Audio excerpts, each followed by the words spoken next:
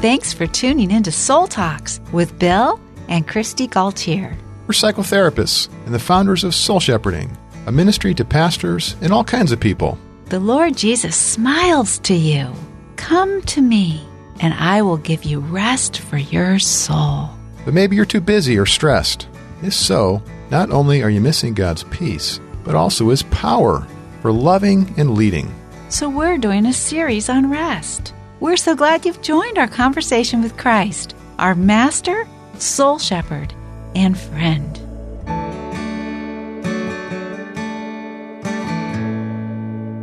Thanks for letting me sleep in this morning, Bill. You deserve the rest. We could start our podcast recording a little later. Oh, thank you. And I do feel rested. And I really needed that. I really needed that rest. It was just a great gift to me. And I don't think I'm alone in that, because we've been enjoying this series on rest. And you've said we've been getting more responses.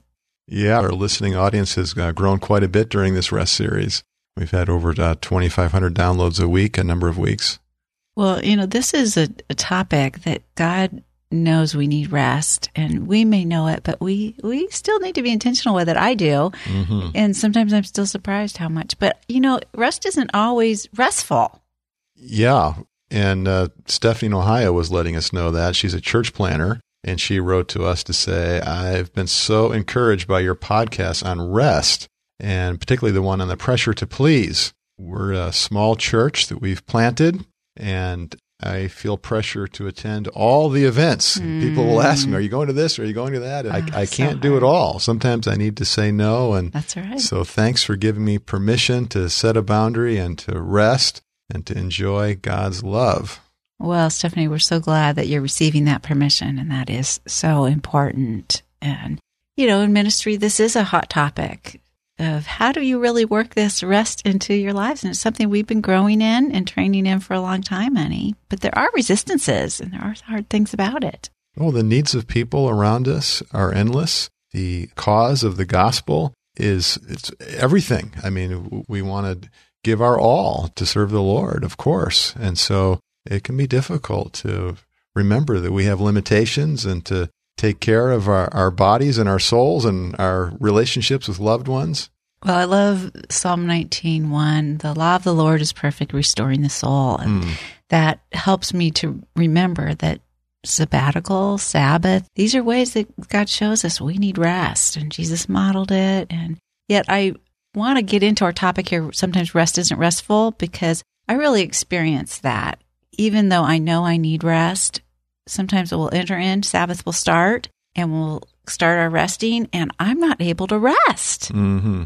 So one thing that seems to hit pretty often is like I'm coming up from work, a week of work, and all these things I've been focused on, and now we're in our home, and it's Sabbath, and we're trying to rest, and maybe you're, reading a book, and I am like just finding myself triggered by all the things I haven't been noticing in the house that need my attention to work. Yeah. The windows are disgusting. They're so dirty. I need to wash. Oh, the track of that sliding glass door. Oh, look at that. I need to get out the vacuum and vacuum close to the baseboards. There's like a line of dust where the vacuum doesn't reach. And I'm like starting to see all things. And then the judge starts coming out. You're just failing. You're not good. You're just a failure. You're not keeping up with the house. Mm-hmm. You're not. And I start barraging myself with all these criticisms of how I'm failing in my life. Yeah. And you should have gotten laundry done because now you don't, and it's like all this kind of stuff of all these things I haven't gotten done. Or if I don't have all this self-judgment and all this frustration with all these things that are undone that are keeping me from resting in my Sabbath, then what happens is rest isn't restful because I'm having to put all my energy into keeping boundaries, not to talk to you about all these things from work that we didn't talk about this week that I'm thinking about and I'm preoccupied with. Yeah, so it's just a machine gun fire of all these pressures and criticisms and responsibilities and issues that are pulling at you to get back to work. Yes. It's not restful. No, it's just wearing you out and discouraging you and scattering you. It's leaving you flitting about and having trouble settling down. It really is. Yeah. It feels sometimes like, oh gosh, it'd just be easier just to abandon this. Why even try? Just get busy, just work. I'll feel better. Yeah, and then that's the amazing thing is that actually in the short term that would probably seem more restful. Just to get busy. Not restful, but it would feel better. I know it wouldn't be resting, but it would feel like it's more a consolation. I'm taking care of myself. Maybe it would feel like I'm taking care of myself. It's a false comfort when we distract ourselves. We're not truly experiencing peace, but there is a certain sort of feeling like things are better if we just busy ourselves. Mm-hmm. Yeah. Or even, my ego doesn't really like rest because my ego likes getting this sense of accomplishment. Like, sure. Oh, I'm powerful. Like I affected this, or I can do this, or the feedback that I get, it feels good. Mm-hmm.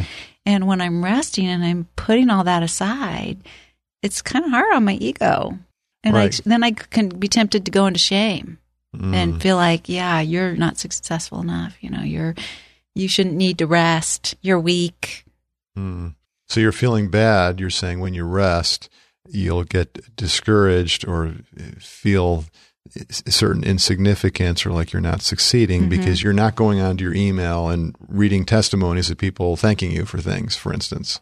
Yeah, or more, it's just I'm not getting the hit of I'm good at this or I'm accomplishing big things for God. Or it's not so much the looking for affirmation from people. It's self-affirmation, I think. It's from doing things like counseling people, caring for people, and you know that you're good, you know that you're making a difference, and that boosts you up. It feels meaningful. It feels productive. Whereas rest doesn't really feel that way. It feels like I'm wasting time.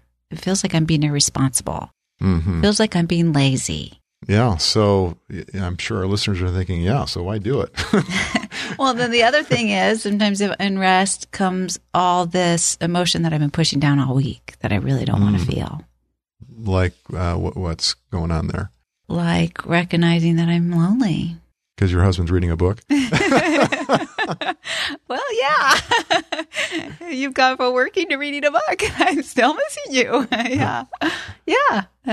Or like I'm sad that the kids haven't called or that I haven't seen the kids or that I'm sad that it feels like maybe they don't really want to be with me or, something like that I can start to project into. Or you wish you had a friend to go have tea with or talk to and you're just decompressing from all the stress of the week and pressing into intimacy with God, but not feeling that yet. That transition is very discombobulating, bringing up these difficult emotions. Yeah. Yeah, so rest doesn't always feel restful. It doesn't always feel good.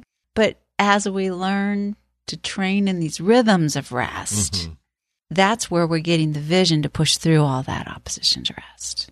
Yeah, and what I've been saying in some recent devotionals during this rest series is that the power of rest, to realize the benefits of that, we have to stay with it, like you're saying, in the training. But there's a couple of ingredients that we need that I don't think we're good at accessing in our Christian world today. And the one is solitude, where we really unplug from all the noise, all the responsibilities, all the media, and we get into a relational space with God and with loved ones. And so that solitude, it does exactly what you're illustrating, Christy. It evokes our emotions and our longings and our unmet needs and our hurts and our stresses and so forth. And then the other thing that we need is a deep soul connection with a friend or a mentor, a pastor, a counselor. We need somebody in our life that we can unpack these emotions and struggles. We can share that with this person so that we can then receive empathy and grace to help us in our time of need. Yeah. And we tend to get the idea that we ought to be able to sort of just do that solo with the Lord or with our Bible open and neglect that, we also need the support of people in the body of Christ who are journeying with us. Yeah.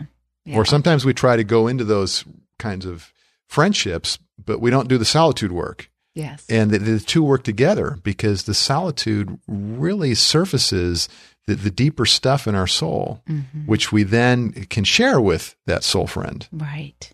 And journaling can be helpful too, a helpful way to process through all that muck and get all those emotions out and turn them over to the Lord if you don't have somebody with you to do that with.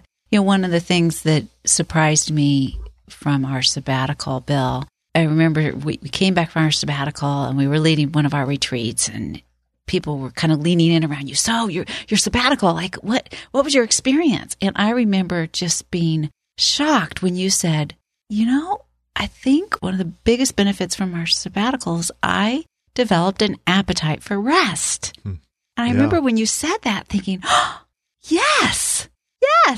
And I mean, for me, that wasn't like such a big deal because I've had an appetite for rest. But for you, I saw that for you, and it was huge. It was a huge change. Yeah, because I've lived with an appetite for work. Mm-hmm. Yeah, you have. Yeah. I love to work. You have a high capacity for it. Yeah. Whereas I don't have the capacity you have. I don't have my need for rest.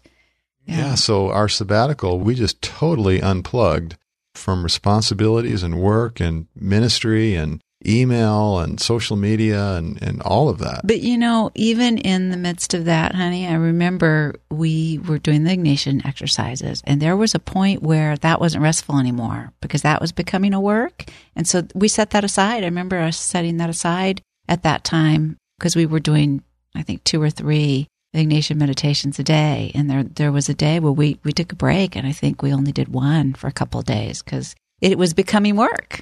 Well, it's so pernicious in such a subtle way that scripture meditation, anything that you might do for your spiritual growth can become something that is a production that becomes measured and starts to become work. And so and that's why, in the best sense of, well, why did the Sabbath become so legalistic by the time of Christ? And it's because, well, in one sense, we sort of need some guidelines to help ourselves really rest. But then they just went, crazy on it and turned it all into a work, and that's all meaningless. I'm glad you brought that up because misuse so often leads to no use. And we were talking about this yesterday about how now we live in this culture that doesn't really understand sabbatical.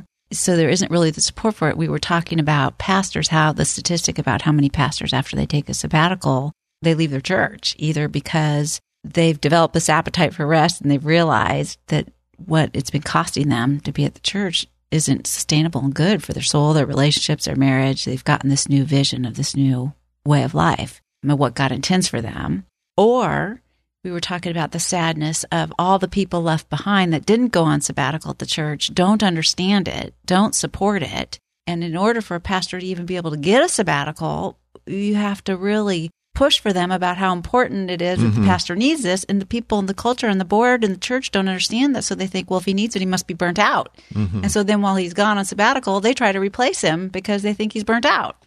Yeah, these things happen sometimes. We've seen both of those sort of extreme reactions, and it's a real concern. The bigger picture is that it's because we don't have a tradition and we haven't educated people about sabbatical in a lot of our churches. It's beginning to become more something that in Bible churches and evangelical Christian churches, there's a greater consciousness. I'm really thankful for that. It is such a good thing, but there is a little bit of like anything when it's new. Now, sabbatical is not new. It goes back to the Old Testament and the mainline churches and Protestants, like in the Presbyterian Church, have been doing this forever. But in some of the more like the non-denominational churches and more conservative churches, there hasn't been as much of a tradition of this.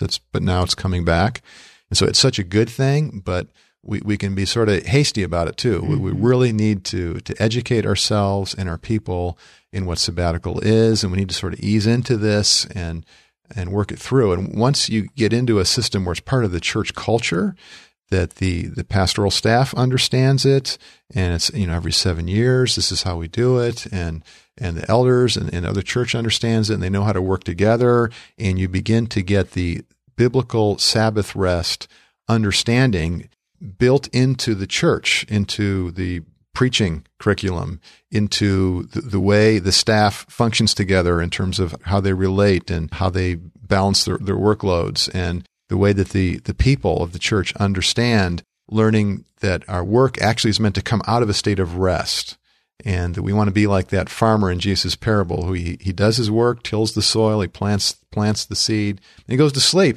You're saying that there's some work to do for rest to be restful. Yes, and we need to develop we need the vision, and then we need to develop the habits around living and working in a state of rest, which is what the easy yoke of Jesus is all about. That's why I wrote the book, Your Best Life in Jesus' Easy Yoke, because my history is I'm a workaholic. Mm-hmm. And I had to learn how to rest and how to relax and how to rejoice in God's presence.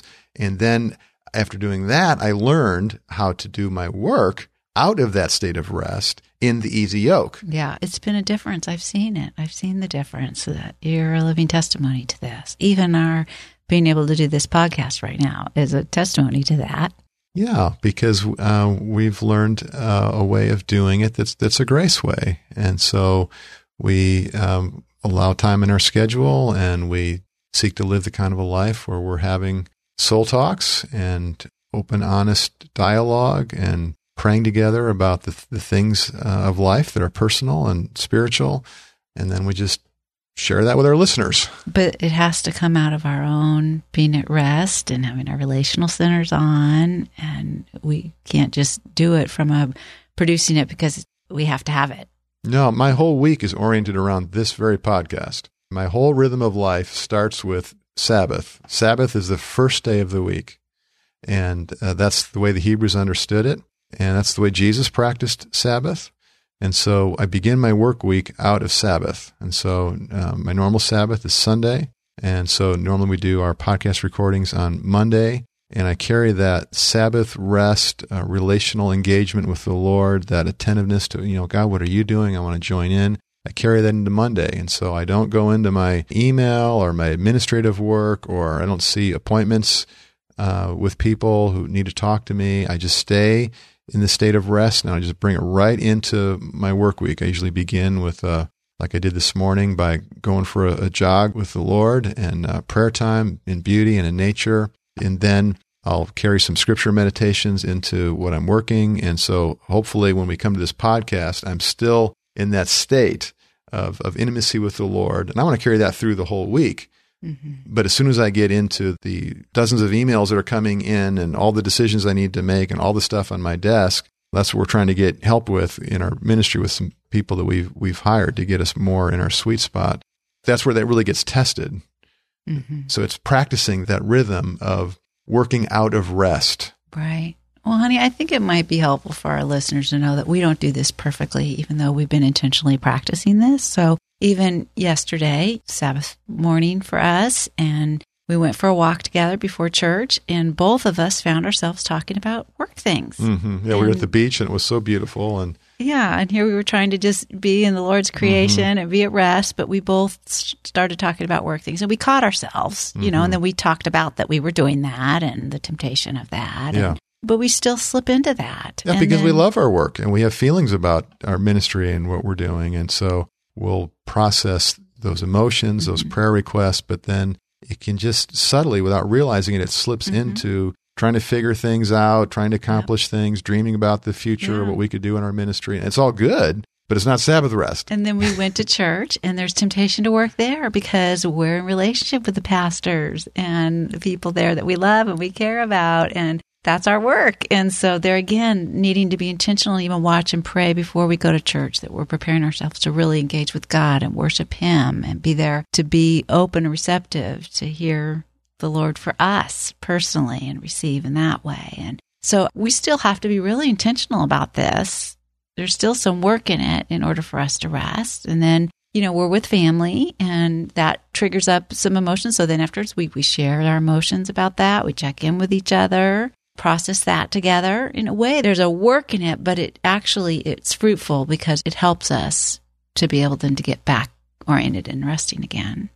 Yeah, well, it's complex and tricky. There's a lot of things about Sabbath day, that are not restful, as we're saying, and that feel like work. Sometimes dealing with a conflict with a family member feels like work. And so do we just not deal with that on the Sabbath day? Well, no, that wouldn't be loving. No. So, we're in church, we connect with a pastor. Well, that's our work. Well, but loving your neighbor trumps everything. Yeah. So of course we're going to do that. But somewhere we want to have a limit in that we don't go full on into a work mode. Yeah. So there's subtleties there that we need to sort through.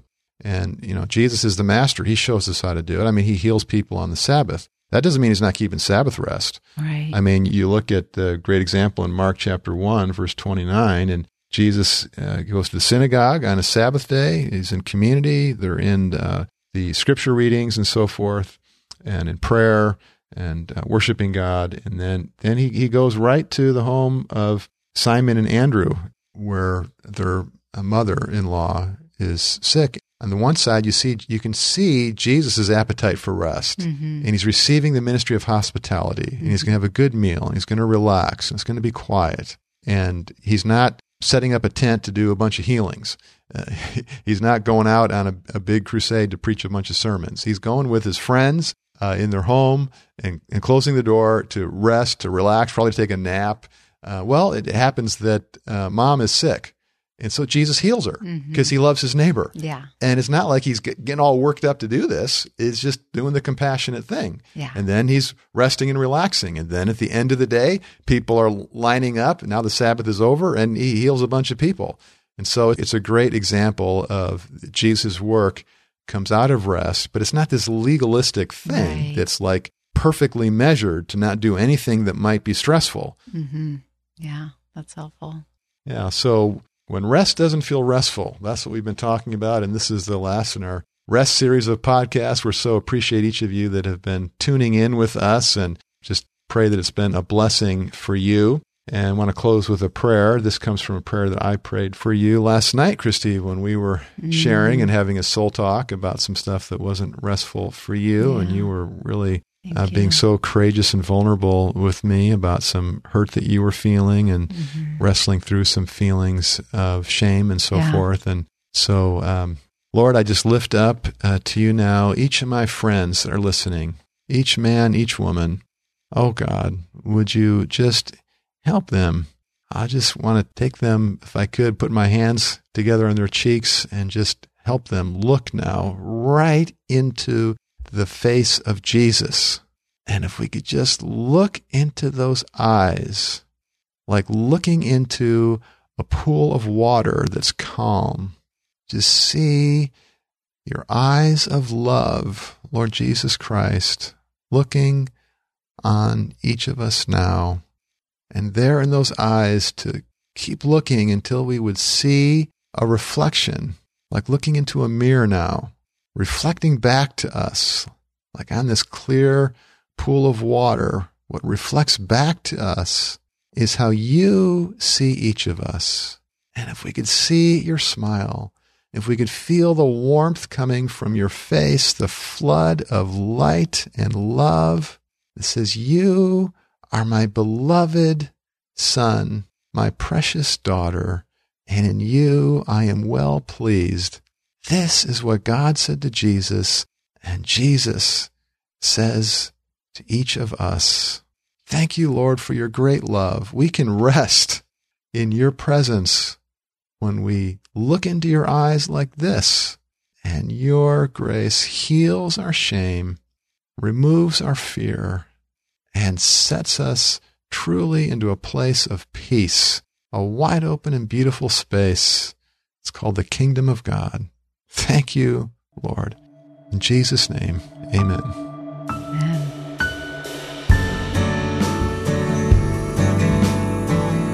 When Christy and I were given a sabbatical a couple of years ago, we had resistance we had to overcome. We've seen this also in pastors and ministry leaders who have sought our help for sabbatical planning and counseling. Out of our experience, we created a sabbatical guide for pastors. We thank God that in just over 1 year, it has been used by over 10,000 people. We're really excited about this resource. We've updated it and turned it into a booklet that you can give to a pastor who needs a season of rest and renewal. You can order this sabbatical guide on soulshepherding.org.